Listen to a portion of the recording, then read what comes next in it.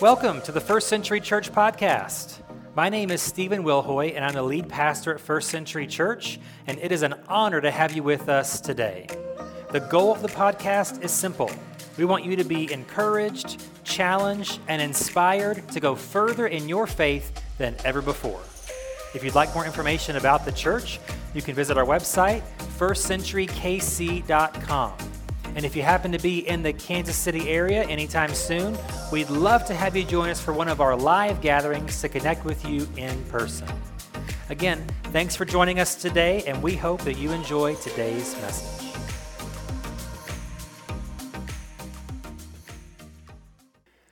Well, it is the last weekend here before Christmas, and we're going to continue our Christmas series called Unto Us. Let me ask you a question to get started. How many of you just love the government? Let me see your hands. You just love the government. Yeah, typically that matches with the polling data that we've seen recently with the approval rating of our government. So currently, and there's different polls that are updated actually every day, and so the last time I checked was on Friday, so the current presidential approval rating is 40%, which means that only 4 out of 10 Americans approve of the job the president is currently doing. Now, the stat that really made the news, now I'm not getting political, you'll see why. Well, let me just go ahead and tell you why. So as of Friday, the president's approval number was 40%. So we go back 4 years to the end of the first term of the previous president. Guess what his approval number was? 40%. Exact same number as the current president. So no matter what you think about the previous president or the current president, pretty much it all is a wash. Everybody thinks the same. They don't really like them that much, right? Maybe not on a personal level, but on a political level, doing your job well, not a huge approval rating. Also, you think that number is low, which I think that number is pretty low. But here's what made the news is that people that strongly approve and strongly disapprove was even more spaced out than that. So the number of people in this survey from Friday that strongly disapproved of the president's performance was 48%. So that means nearly half of Americans strongly disapprove of the president's job performance. Those that strongly approve were 20%, so he's 28% underwater in that category. You think that number's bad? Let's just spread it out. What do you think is the congressional approval rating, the approval rating of Congress? Cut the president's number in half, and you're pretty close, 21%. That means that only 1 out of 5 Americans currently approve of the job that the Congress is doing. Not that great. What if I were to tell you, though, that there was such a thing as a perfect government? What if I were to tell you there was such a person as the perfect leader of the perfect government? That would be awesome. 100% approval rating at all times. No second guessing the decision making, no wondering what's happening behind closed doors, no wondering, if they're corrupt, if they're on the level, none of that. What if I told you that person in that government already existed? Let's look at Isaiah chapter 9. We've been here every week. Isaiah chapter 9, verses 6 and 7. Isaiah here writes, "For to us a child is born, to us a son is given, and the government will be on his shoulders. And he will be called Wonderful Counselor, Mighty God, Everlasting Father, Prince of Peace. Of the greatness of his government and peace there will be no end. He will reign on David's throne and over his kingdom, establishing and upholding it with justice and righteousness from that time on and forever. The zeal of the Lord Almighty will accomplish this." So today in week 4 of our series Unto Us, looking at Isaiah's prophecy in Isaiah chapter 9, we're looking at the King of Christmas.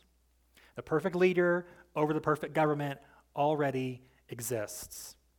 So we've been looking at these different categories or different descriptions of who would become Jesus 700 years after Isaiah gave this prophecy. And today we're going to look at this idea of the government. And the key phrase I'm going to focus on is in that verse 6. It says, the government will be on his shoulders.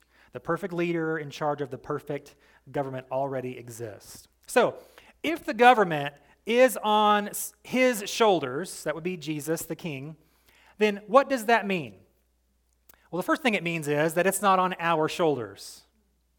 Not my government, not my shoulders. It's that sort of idea.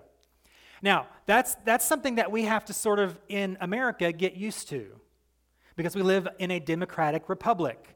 where everyone has a vote, and they vote for people to represent them to run the government. So that is not how this particular government from Isaiah 9 works at all.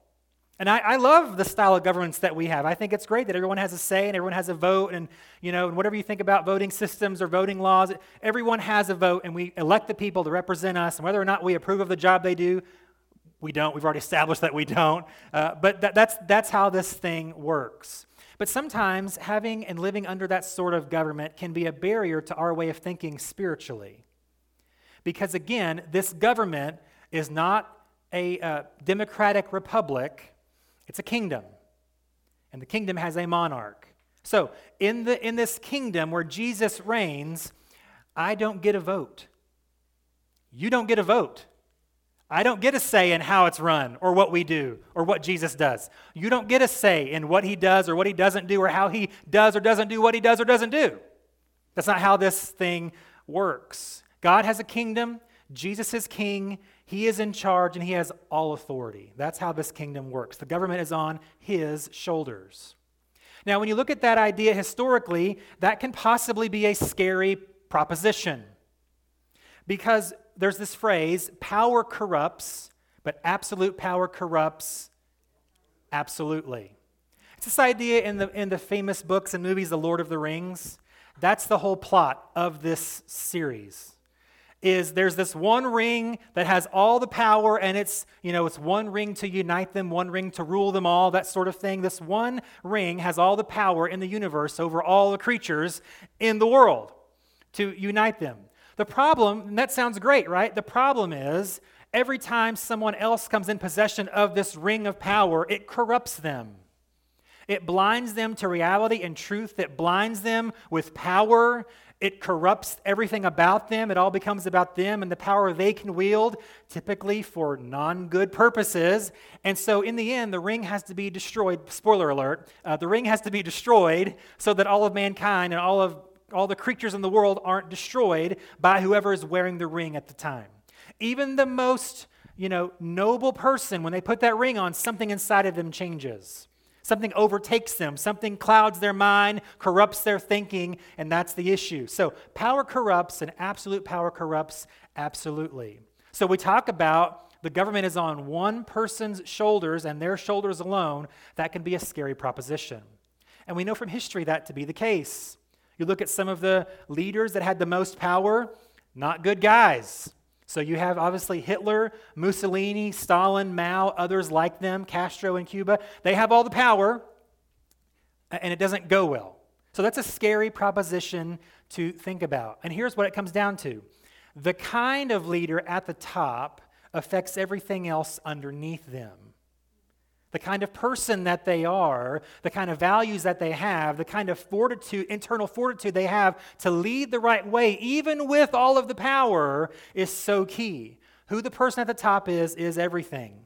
John Adams famously once said, "When legislature is corrupted, the people are undone." It's very true. The kind of leader at the top affects everything else underneath. So as we talk about the King of Christmas, we have to ask a few questions. So the first question is, what kind of leader is this king? How is he going to lead? Let's look at this again, Isaiah chapter 9, verse 6. "For unto us a child is born, to us a son is given, and the government will be on his shoulders. And he will be called," here's the kind of king we have, "Wonderful Counselor, Mighty God, Everlasting Father, Prince of Peace." So those first three descriptions of this king we've discussed the last couple of weeks. Now the Prince of Peace, that's what we're going to talk about on Christmas Eve. We'll talk about the peace that Jesus brings at Christmas. So that's Christmas Eve.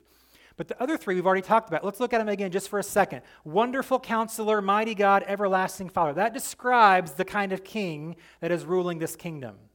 So Wonderful Counselor, this king is wise. He will make the right decision every time.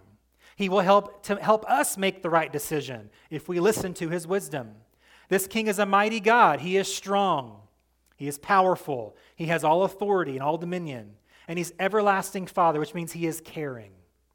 So, a wise, strong, and caring leader. What a combination that is. There is no human leader at the very tippy top that will fit that description at all times. But the King of Christmas fits those at all times, all the time, without fail. He is strong, caring, and wise. That's the king that we serve. That's the kind of leader that this king over his kingdom is. But then you have to wonder, okay, if the king is that way, is the kingdom going to work that way? So we know the type of king we have, but what's the nature then of this kingdom? What does it look like when that leader leads in that way? What will the kingdom be like? Will it be like the king or will it not? So, let's see. Let's look here. Let's look back at verse 7 of Isaiah 9 that we started out with and look at this part here. So it says, of the greatness of his government and peace there will be no end. He will reign on David's throne and over his kingdom. Here's the section I want to look at here for a minute. Establishing and upholding it with justice and righteousness. So that's the nature of the kingdom. That this kingdom is full of justice and righteousness that flows from the king over the kingdom. It's a kingdom of justice and righteousness. So this is something that, again, as the people read this prophecy 700 years before Christ, they yes, that's the kind of leader I want. That's the kind of king I will follow. That's the kind of king I will serve. That's the kind of king that I will devote my allegiance to, full of justice and righteousness. And like we talked about last week, the people reading this, they see God in this way. So they have an understanding of what this may look like. Let's look at a few verses here just quickly. Deuteronomy 32, verse 4. First of all, did you know that Dwayne Johnson is in the Bible? Deuteronomy 32, verse 4. He is the rock. His deeds are perfect. Everything he does is just and fair. He is a faithful God who does no wrong. How just and upright he is. Justice and righteousness. Psalm 11, verse 7. For the righteous Lord loves justice. Both of those there again together. The virtuous will see his face. Psalm 146, verses 6 through 8. He made heaven and earth, the sea and everything in them. He keeps every promise forever. Can you imagine a politician doing that? No, you cannot. He keeps every promise forever. He gives justice to the oppressed and food to the hungry. The Lord frees the prisoners. The Lord opens the eyes of the blind. The Lord lifts up those who are weighed down. The Lord loves the godly. So this king over this kingdom is full of justice and righteousness, and that reigns in his kingdom. This king has no favorites. This king can't be bribed. This king keeps every promise he ever makes, and he never makes an error or a mistake.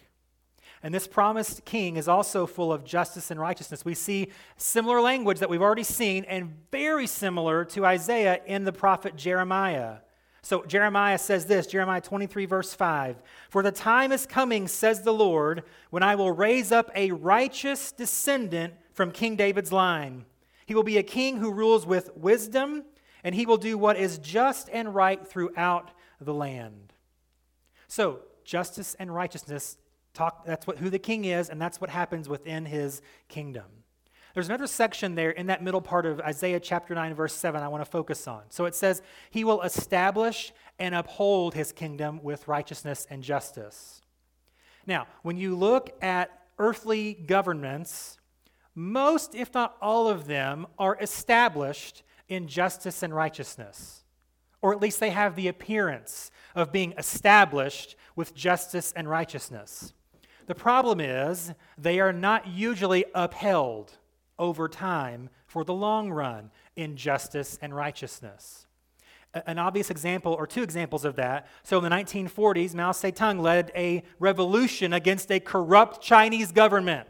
People backed him, and then he became the guy, the chairman, right? Same thing in the 50s in Cuba. Fidel Castro led a people's revolution to overthrow a corrupt government in Cuba. And then he became the government in Cuba. So they both are established, at least with the appearance of righteousness and justice. These people are not being just and righteous, so we're going to overthrow them and set up our own government of justice and righteousness. But if you know anything about history, you know that that was not upheld.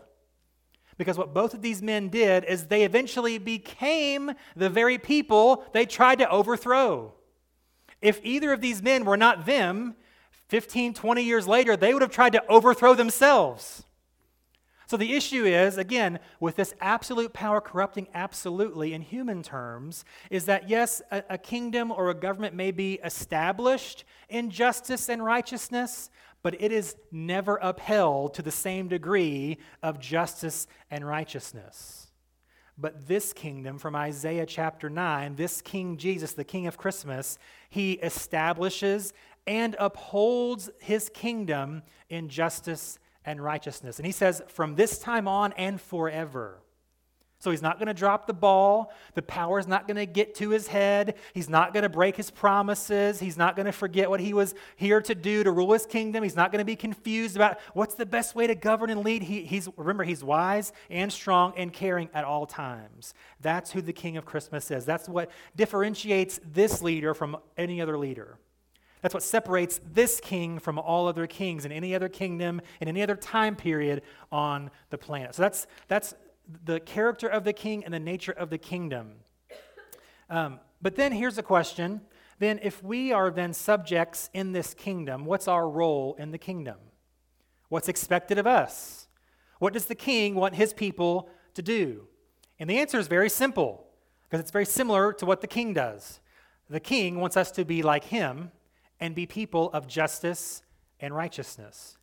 That's the expectation for the subjects in this kingdom. A few more verses here, some Old and some New Testament. So the prophet Zechariah, chapter 7, verses 9 and 10. This is what the Lord of heaven's army says. He's talking to his people. Judge fairly, show mercy and kindness to one another. Do not oppress widows, orphans, foreigners, and the poor, and do not scheme against each other. Micah chapter 6, verse 8, a very similar prophecy from another Old Testament prophet. Micah says, God speaking here, he has shown you, O mortal, what is good. And what does the Lord require of you? Very simple. What does the king want us to do? What's our expectation? To act justly and to love mercy and to walk humbly with your God. The expectation of us, as if we are subjects in this kingdom, is to be like the king.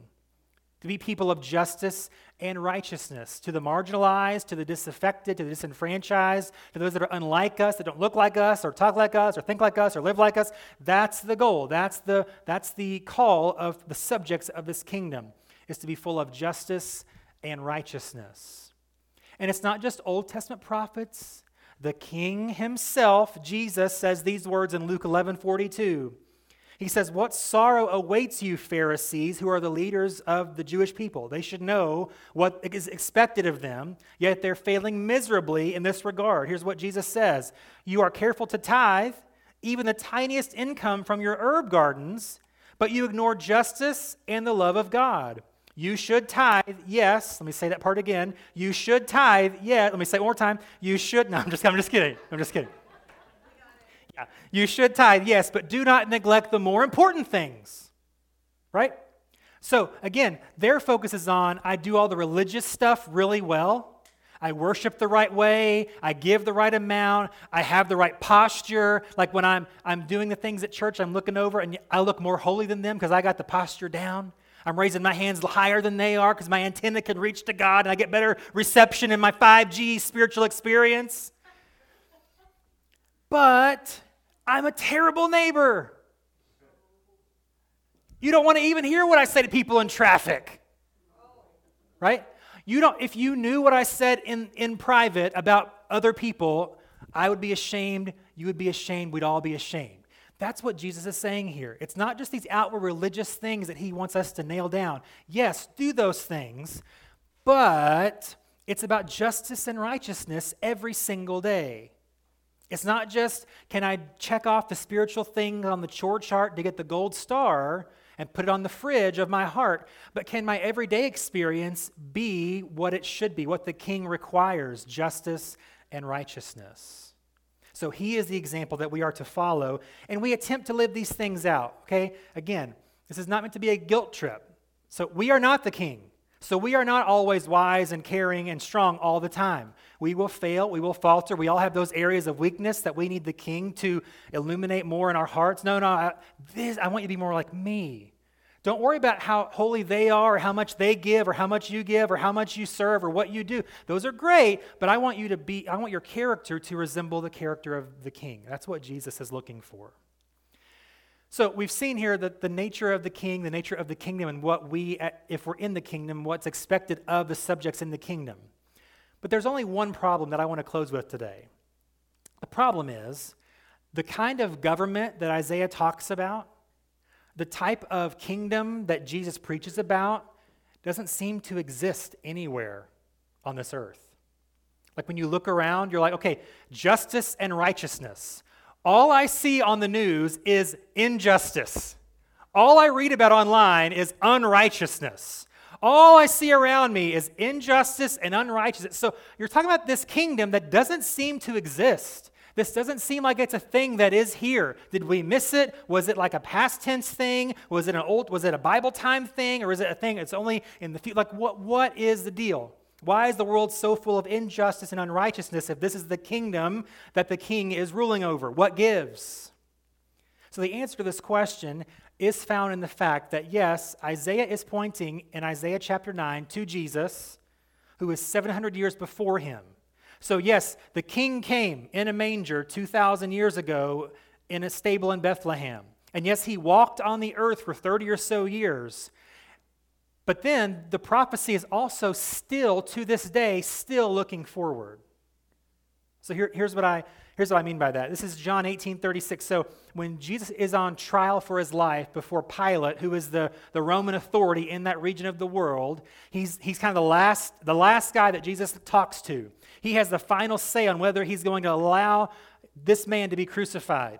And so the issue that Jesus has brought to Pilate is because he's claiming to be a king. So the reason that Pilate is involved as a Roman official is, well, no, Caesar, my boss, is the only king. He is the King of Kings. That's his title. That's who he is. And if this guy is stirring up trouble, saying he's a king, now I've got a problem. So Pilate, in his interrogation, asks him, well, are you a king? They say you're the king of the Jews, or you claim to be are you the king of the Jews? And here's what Jesus says, John 18:36. Jesus answered, my kingdom is not an earthly kingdom. If it were, my followers would fight to keep me from being handed over to the Jewish leaders, but my kingdom is not of this world. That was a big disconnect with the people and Jesus in his own day. He talked about the kingdom of God. He talked about the king and the kingdom and God's kingdom and the kingdom of heaven on earth. And he told stories over and over and over. The kingdom of heaven is like this. It's like this. He wanted to get them to understand it's so important. But yet they're like looking around at Jesus. Okay, where's your army that you're going to overthrow the Romans with? Where's your crown? Where's your scepter? Where's your cabinet that's going to give you wisdom on how to rule? Like, David's throne is over there. Why aren't you sitting on it if you're really the king? And so they didn't understand, and even Pilate here doesn't understand, even though Jesus tells him, my kingdom is not an earthly kingdom. My kingdom is not of this world. Israel was looking for that earthly king to set up an earthly kingdom.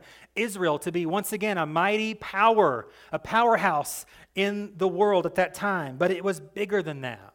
It was cosmic. It was eternal. It was spiritual in nature.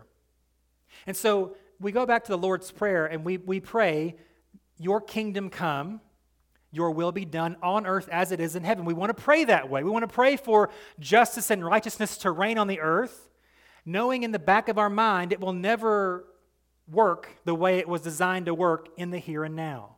So Isaiah's prophecy is still, again, to this day, pointing to a future time and place, a future event that even now has not happened yet. This is what's tricky. Jesus is currently king right now over everything, over everyone, even if they don't pledge allegiance to him. Doesn't matter. He's still in the jurisdiction over everything.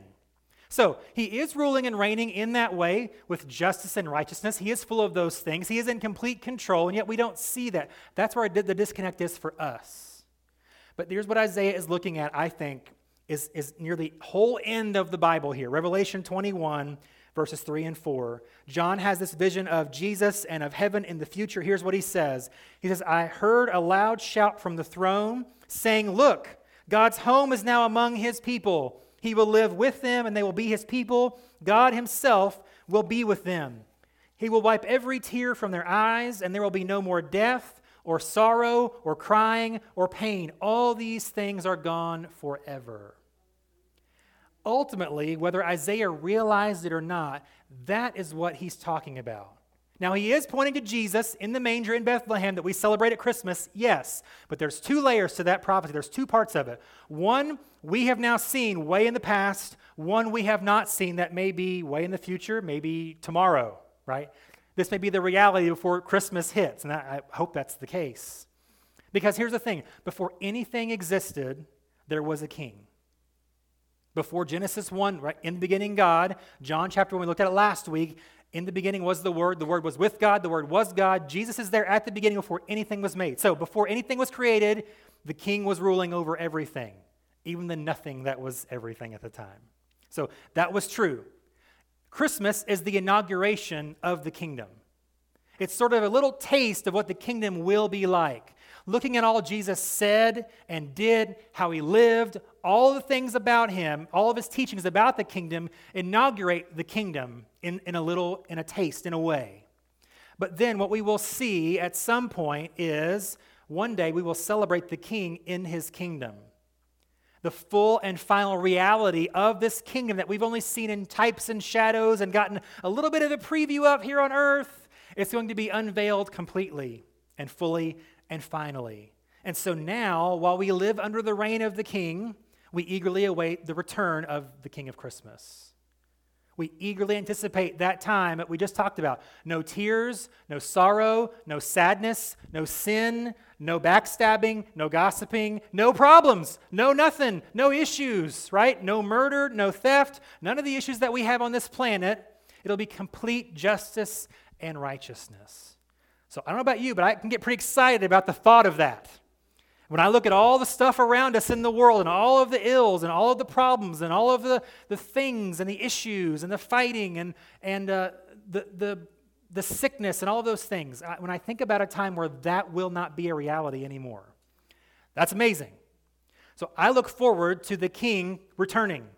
I look forward to the full and final reality of the king in his kingdom. There's no more barrier. There's no more distance. We are in that place forever and ever and ever. So we celebrate this time of year the King of Christmas.